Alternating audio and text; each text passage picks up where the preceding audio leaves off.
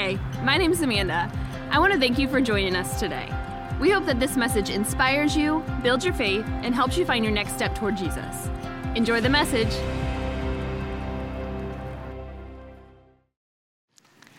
Our scripture this morning comes out of Genesis 15. It's verses 2 through 6. But Abram said, "Sovereign Lord, what can you give me since I remain childless? And the one who will inherit my estate is Eliezer of Damascus." And Abram said, "You have given me no children, so a servant in my household will be my heir." Then the word of the Lord came to him. "This man will not be your heir, but a son who is your own flesh and blood will be your heir." He took him outside and said, "Look up at the sky and count the stars, if indeed you can count them." Then he said to him, "So shall be your offspring." Abram believed the Lord and credited it to him as righteousness. This is the word of our Lord for his people.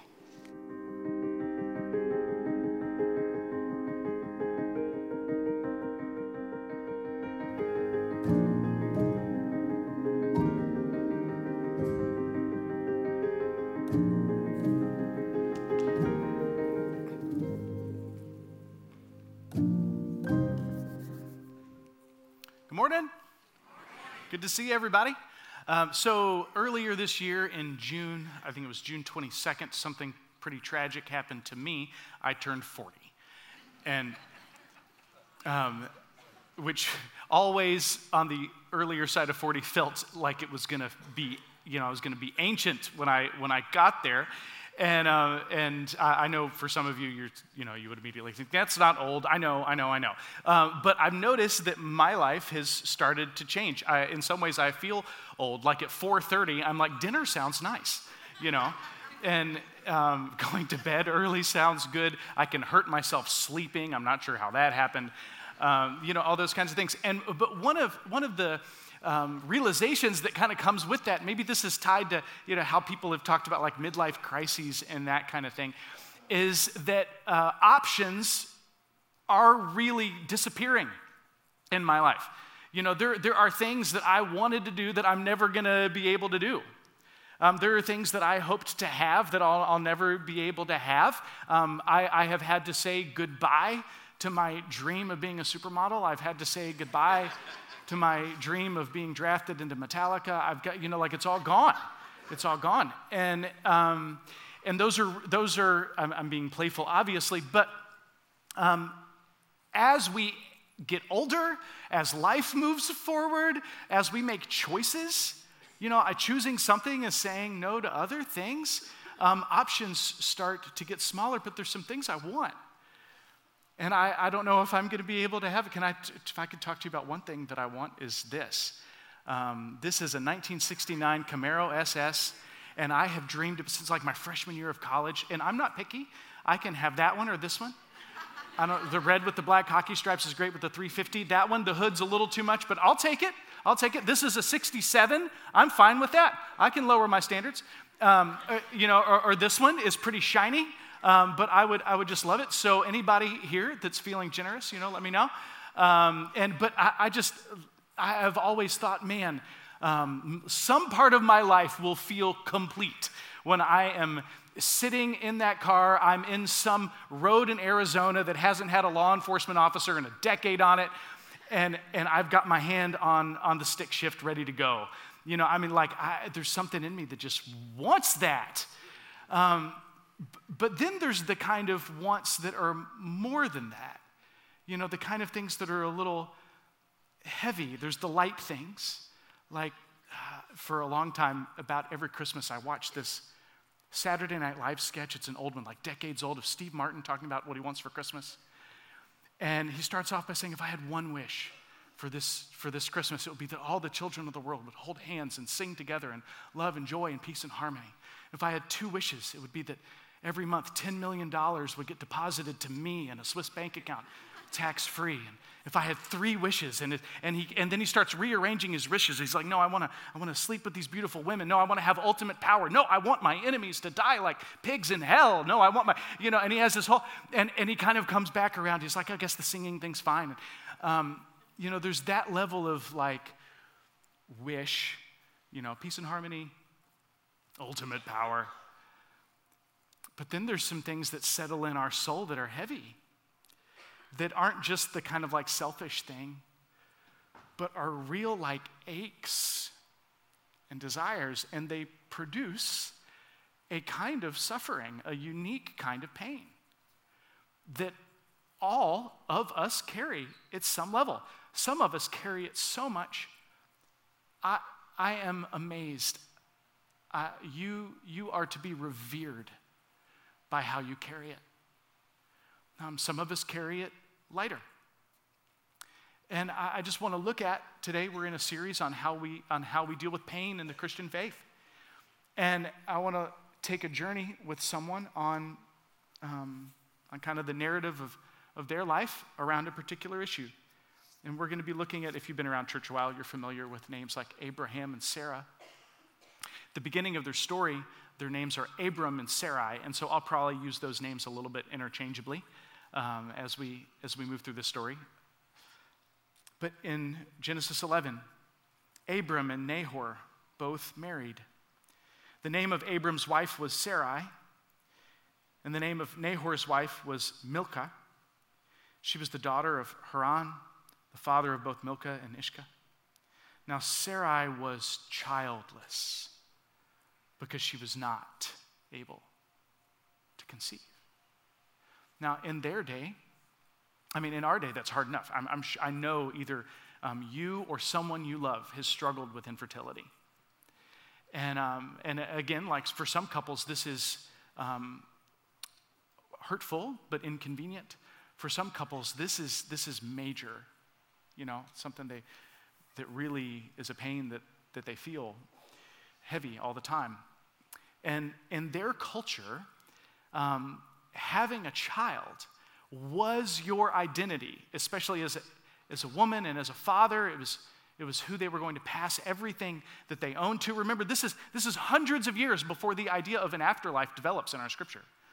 There's no talk of heaven or hell. That's a long way off. At this point, they are seeing this life as it. And when we leave this life, what are we giving? Who are we giving everything that we've done to? What of us will live on? And the cultural pressure was enormous. And here, these two people that we have been talked about for thousands of years, when we're introduced to them, it's around something they don't have. It's around a pain that they carry. Now, it's interesting to me that it's in that place that God seems to step forward to them. In Genesis 12, I'm going to be skipping a lot through this story to go quickly because you don't have 7 hours, and neither do I, so we'll move somewhat quickly. Genesis 12, God speaking to Abram, he says, I will make you into a great nation, and I will bless you, and I will make your name great, and you will be a blessing. I will bless those who bless you. Whoever curses you, I will curse, and all the peoples of the earth will be blessed through you. So God shows up to Abram, and he says, let's start talking.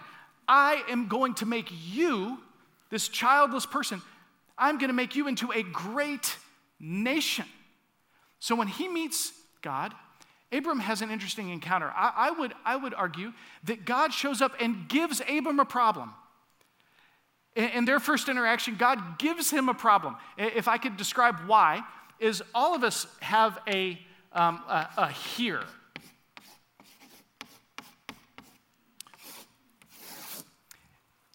And this is our current reality.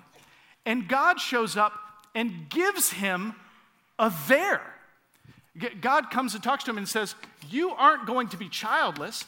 I am going to make you into a great nation. And when we only have a here, we don't know, maybe we have given up on there being a there.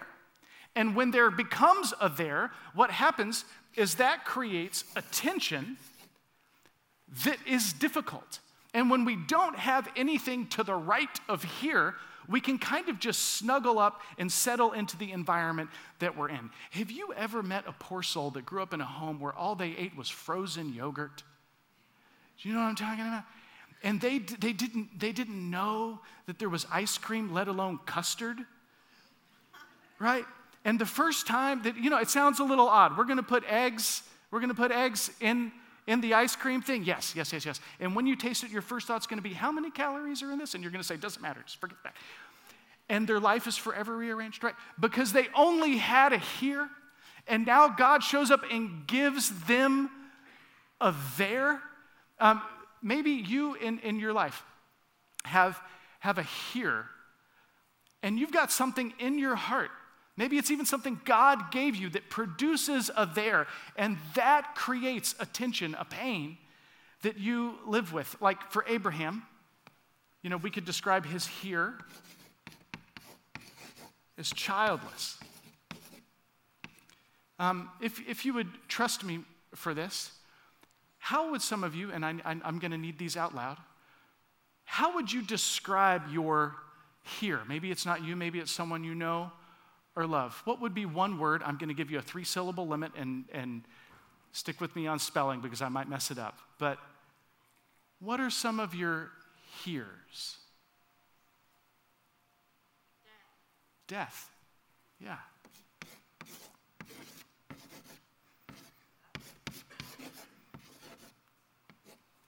What else? Anger. Yeah, living with anger. What's that? Poor health. Yeah. I'm going to stop there just because it's harder to write below that line. Yeah, childless, death, anger, poor health. We could go to unemployment or employment that I don't want. We could go to family problems. We could go to ruptured relationships with my kids. We could go to there's something that I want to do that I'm not going to be able to do. Someone could say that I feel stuck. I feel depressed. I feel anxious. I don't have enough money or enough resources to be able to change that. And when there becomes a here, when God starts whispering to Abraham about the possibility, even the promise of a child, that creates tension for him. When there's the opportunity for life, this is where we want to go. Is life possible? Was death necessary? We can talk about anger. I want to have peace.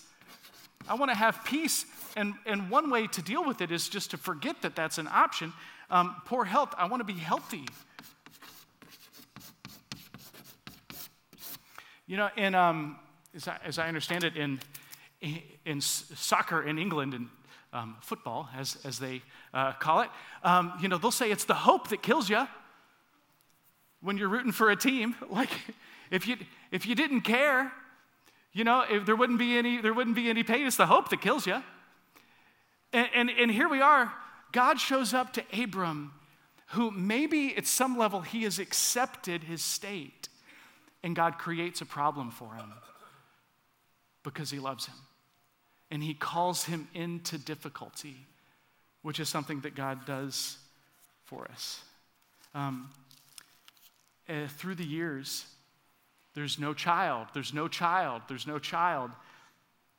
And Abram starts to maybe figure out, so what am I going to do about this tension, God, that you've given me? In 15:2, and Abram said, Sovereign Lord, what can you give me since I remain childless? And the one who will inherit my estate is Eliezer of Damascus. And Abram said, you have given me no children, so a servant in my household will be my heir. Do you hear the hurt there? That like maybe I was doing a little better before you showed up. And now I've got this dream that you've given me that isn't playing out. And someone that isn't my kid is gonna get my legacy. The word of the Lord came to him, this man will not be your heir, but a son who is your own flesh and blood will be your heir. He took him outside and said, look up to the sky and count the stars if indeed you can count them. And he said to him, so shall your offspring be. In this moment, is this good news or bad news? I wonder. Does Abraham, does he receive that as peace?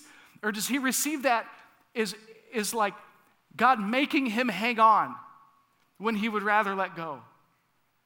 I don't know. A few chapters later, still no child, and they take a different approach.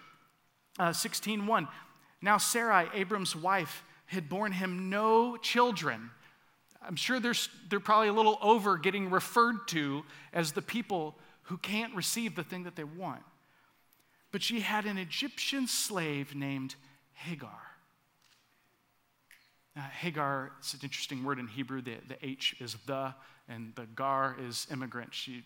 We could literally say that she is the immigrant. And so she said to Abram, Sarai said, "The Lord has kept me from having children. Go sleep with my slave. Perhaps I can build a family through her." Abram agreed to what Sarai said. She's got to wonder what the tension was in that conversation. You want me to do what?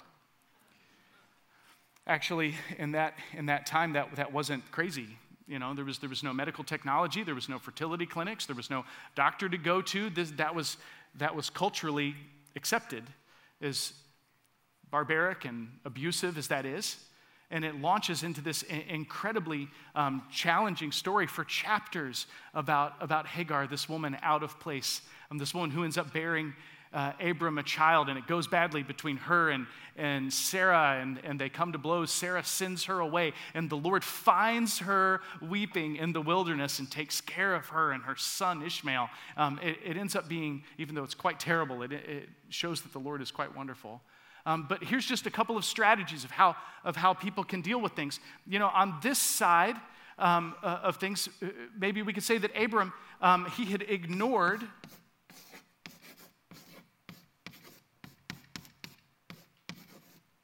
the pain. He had just I'm just going to accept that this is my state, and we're just going to deal with it and say, this is how life is. I'm fine.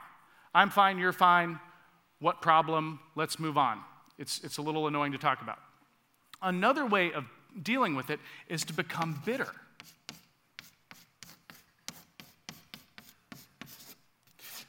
Or angry. You can hear it when Abram talks to the Lord, and he's like, "You have given me no child." That his pain has become something that he has pulled close to his chest and made a part of who he is.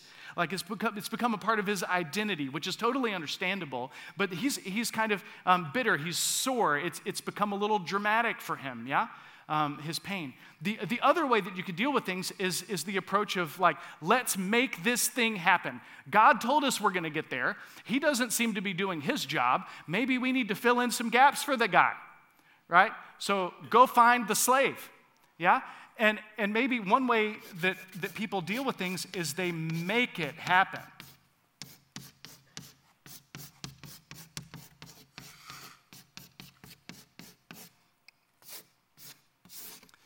Whether it's God's way or not, God's timing or not, we are going to get there. Our culture, in a lot of different ways, promotes this one. That's if you can dream it, you can do it. Get there. I like to watch interviews on YouTube sometimes, especially hot ones. Does anybody else watch hot ones? Yes, where the celebrities eat progressively hotter and hotter hot wings while they answer questions. I don't know why I love that. I think I just like seeing rich people in pain. This is my sin. I'm sorry, but it's a blast. And I know I'm a terrible person. I'm sorry. I'm your pastor. Okay, here we go. But one of the things they'll talk about is can you give any advice to any young upcoming actor or musician or sports figure or whatever? And the person who has made it out of thousands of people, they'll say, just believe in yourself and try hard and never give up and you'll get there. Here's the problem. They're talking to the one person that worked out for. Right? And they're ignoring the thousands of people that wanted it just as bad and tried just as hard and worked just as much and cried just as many nights and went to as many auditions, and it just didn't work out for them. Just working hard is not the whole equation, right? Right? Yeah, I mean, come on. And here's the thing.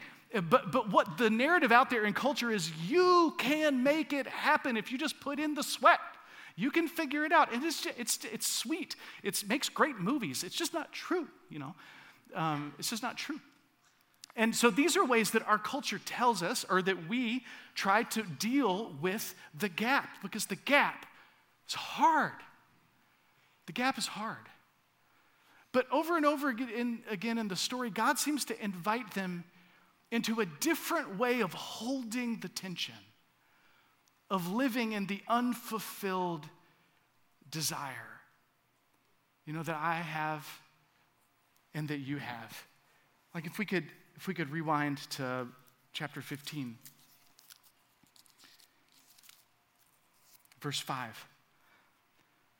He took him outside, which, by the way, the image there is pretty beautiful. It's not that he led him outside, he took him. It's like he grabs his hand. This is after Abram kind of lets the Lord have it.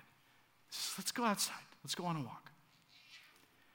He said, look at the sky and count the stars, if indeed you can count them. And he said to them, so shall your offspring be. Abram believed the Lord, and he credited it to him as righteousness. Being in the gap, not getting what you want, holding the pain, but trusting the God who said he was going to do something about it, even though it has been years and it will be years more. That is what makes Abram righteous before God. This is the verse that Paul comes back to when he says faith has always been what justifies us.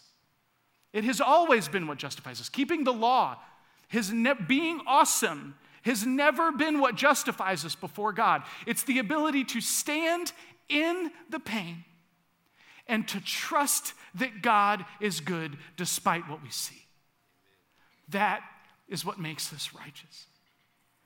In chapter 18, what's going on is that it has been years more. And Abraham and Sarah, now their names have changed. They are still waiting on this child, and the drama with Hagar has been full tilt, and it's terrible. And they look out on the horizon, and they see 3 people approaching them. And we don't really get a good glimpse at who they are, but they are God. Somehow, or they're messengers of God. One common interpretation is this is the Trinity. The Trinity is approaching Abraham and Sarah, maybe. And Abraham, he invites them into their house. He asks them to sit down. He speaks to them. He feeds them. And in 18:10, it says, one of them said, I will surely return to you about this time next year, and Sarah, your wife, will have a son. Next year. Okay, tension is high. Do you think Abraham's blood pressure went down when he heard that or went up? Now Sarah was listening at the entrance of the tent, which was behind him. Abraham and Sarah were already very old. They were 70 when they got the promise the first time. This is decades later. So Sarah laughed. Abraham and Sarah were already very old, and Sarah was past the age of childbearing. Yeah. I think at this point she's in her 90s. That's past the age of childbearing. I don't know. So Sarah laughed to herself and thought, after I am worn out and my Lord is old, thanks, by the way, and now will I have this pleasure? Pleasure? Giving birth in your 90s? Pleasure? I don't know. Then the Lord said to Abraham, why did Sarah laugh and say, well, I really have a child now that I am old? Is anything too hard for the Lord? I will return to you at this appointed time next year, and Sarah will have a son.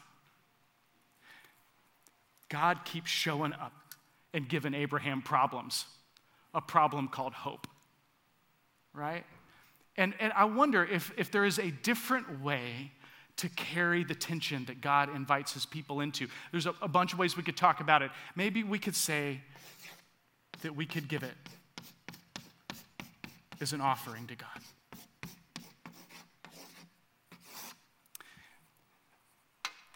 That the thing that the Holy Trinity maybe approaches Abraham and sits down at his table, the thing that he sits down at his table around is around the tension and the pain.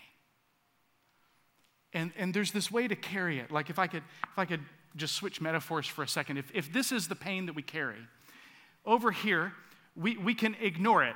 We can carry our disappointment and just stick it in our back pocket and act like it's not there. Sure, our addictions may flare up. Sure, our behaviors may go off the rails and we try to keep them secret. Sure, we have anger that we don't like to admit. Maybe we cry ourselves to sleep some nights and we don't know why, or when we're washing the dishes. Maybe we drop the kids off at school and our heart just kind of sinks sometimes. I don't know what it is. Maybe you're sitting in a nursing home and you're saying it's fine, it's fine, it's fine, it's fine, it's fine, and you know it's not fine because we're just carrying it in our back pocket. Another way to deal with it is the bitterness thing, is to like pull it close and like snuggle up to it and say like, this is who I am. I am the person that does not have the thing that I want. This is what defines me. And we're either depressed or anxious, but we're also kind of dramatic about it. And it's sort of on the surface and it's red hot all the time. Another way is just to say, I will make it happen. This pain, I'm getting rid of it myself. It is going away. I hope that doesn't hit anything expensive. And here's the thing. Like, I have a backup. That's one way to deal with it, is just to say, I'm getting rid of this. I don't care what it takes. I'm ditching the pain thing. The tension sucks. I'm out. Chuck it. What God seems to do is invite his people into a space where we hold the pain and we offer it to the Lord as a place to trust him and meet with him. That Christianity, for some people, oddly enough, they see it as a way to eliminate the tension, as a way to eliminate the pain. I don't know what God they're talking about. We're talking about the one that like came and died for us, right? Like the God of the cross. That's ours. And Jesus offers the tension to the Father as an act of worship and intimacy. And I think that the Lord was inviting Abraham and Sarah to hold out their disappointment, their frustration, the tension, the holding it in between, not as something to ignore or to snuggle up to or to get rid of as fast as we can, but as a place to say, God, I want my life to be different. And maybe even you do too, and we might even get there one day. But right now, I want to meet you here. My pain has a seat for you to come sit with me at. And it's open, and it's tender, and it's hard. I think that Christianity is quite peculiar. The Apostle Paul, we're talking about the Apostle Paul, one of the most revered men in human history, not an overstatement. In 2 Corinthians, he says, 3 times I pleaded with the Lord to take it away from me, some tension, some suffering that he's carrying. But he said to me, my grace is sufficient for you. My power is made perfect in weakness. Dang it. I thought God was here to take away our weakness. But he says, your weakness is something that I'm going to meet you in. Therefore, I will boast all the more gladly about my weakness, so that Christ's power may rest on me. That is why, for Christ's sake, I delight in my weakness, in insults, hardships, persecutions, and difficulties, for when I am weak, then I am strong. One of my favorite authors in the spiritual life is a guy named Henry Nouwen, who, among other things, chose a single life and experienced a lot of loneliness around that. That was his tension. And I've read a lot of his books, not all of them. Dude wrote a lot of books. And just a little bit out of a few chapters in The Inner Voice of Love, which was his journal. It says, your heart only wants one thing: to be with the person who was once able to dispel these frightful emotions, but it was in the absence itself, the emptiness within you, that you have to be willing to experience. not the one who could temporarily take it away. It is not easy to stay with your loneliness, but to make your pain available to God. He said it is important that you dare to stay with your pain and allow it to be there.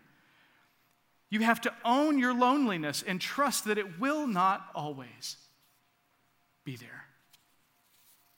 This next chapter, he says, where you are most human, most yourself, weakest, there Jesus lives. Bringing your fearful self home is bringing Jesus home. That when we make space for the fear and the tension and the difficulty, that is a table that Jesus comes to meet us at.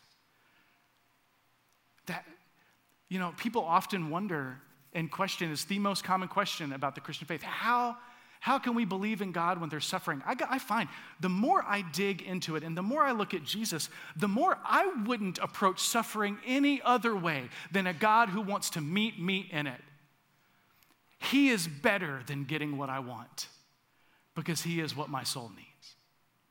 And sometimes we get what we want. Sometimes God gets us there and we want to celebrate. We want to rejoice. We want to throw a party and get real excited when we get there. There is not bad. We're all going there one way or another when God makes the world right for forever.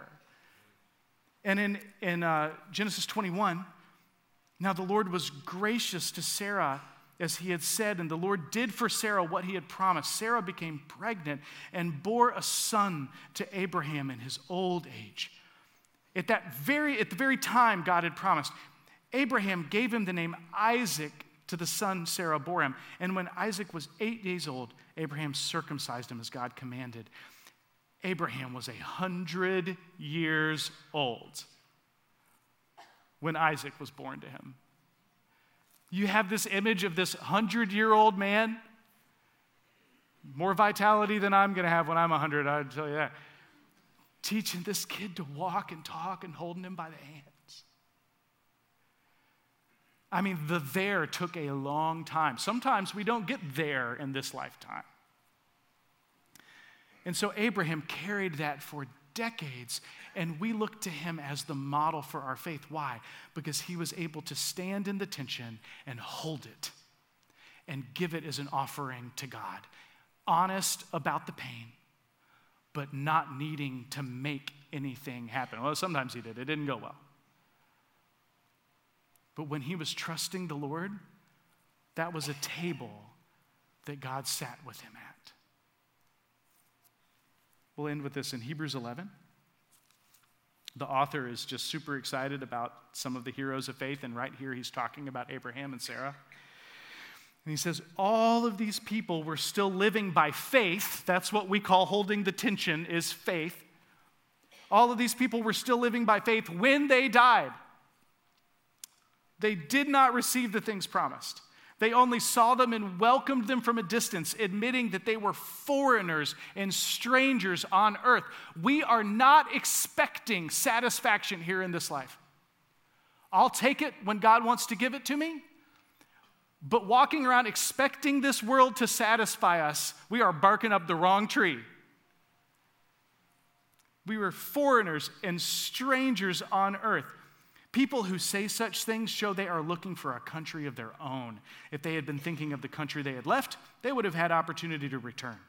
Instead, they were longing for a better country, a heavenly one. Here's a verse that haunts me a little bit. Therefore, God is not ashamed to be called their God, for he has prepared a city for them. So when I expect the world to satisfy me, that doesn't make God proud of me.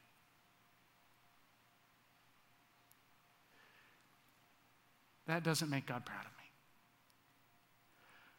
But it does something to his heart when his kids trust him that he will be with them in the difficulty and carry it like he carried his own cross. and will make the world right for forever when we get there. And people that can carry that, God is not ashamed to be called their God because they look like Jesus. They look like Jesus. Would you pray with me? Lord, that is a bit of an intimidating word.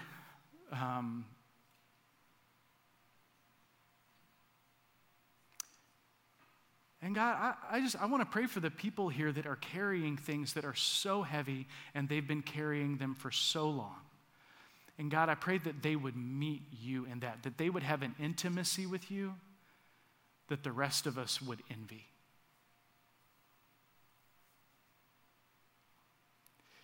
And that they would have a bright sadness or a heavy joy about meeting with you.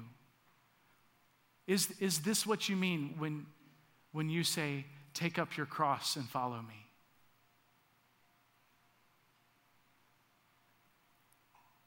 Jesus, we want to be with you and we want to get to the resurrection. We want to get there. We want there. You do too. You promise it. You're making it. But God, in between, help us to be people of faith. Not a faith that pulls us out of our difficulty, but a faith that lets us meet you in it. And in that, we can be a gift to the world. It's in your name that we pray. Amen. If you enjoyed today's message, make sure to subscribe to this channel. Feel free to share this with others that God has put on your heart. To learn more about LaCroix Church or to find your next steps, head to lacroixchurch.org. Thanks again for checking us out, and we hope to see you soon.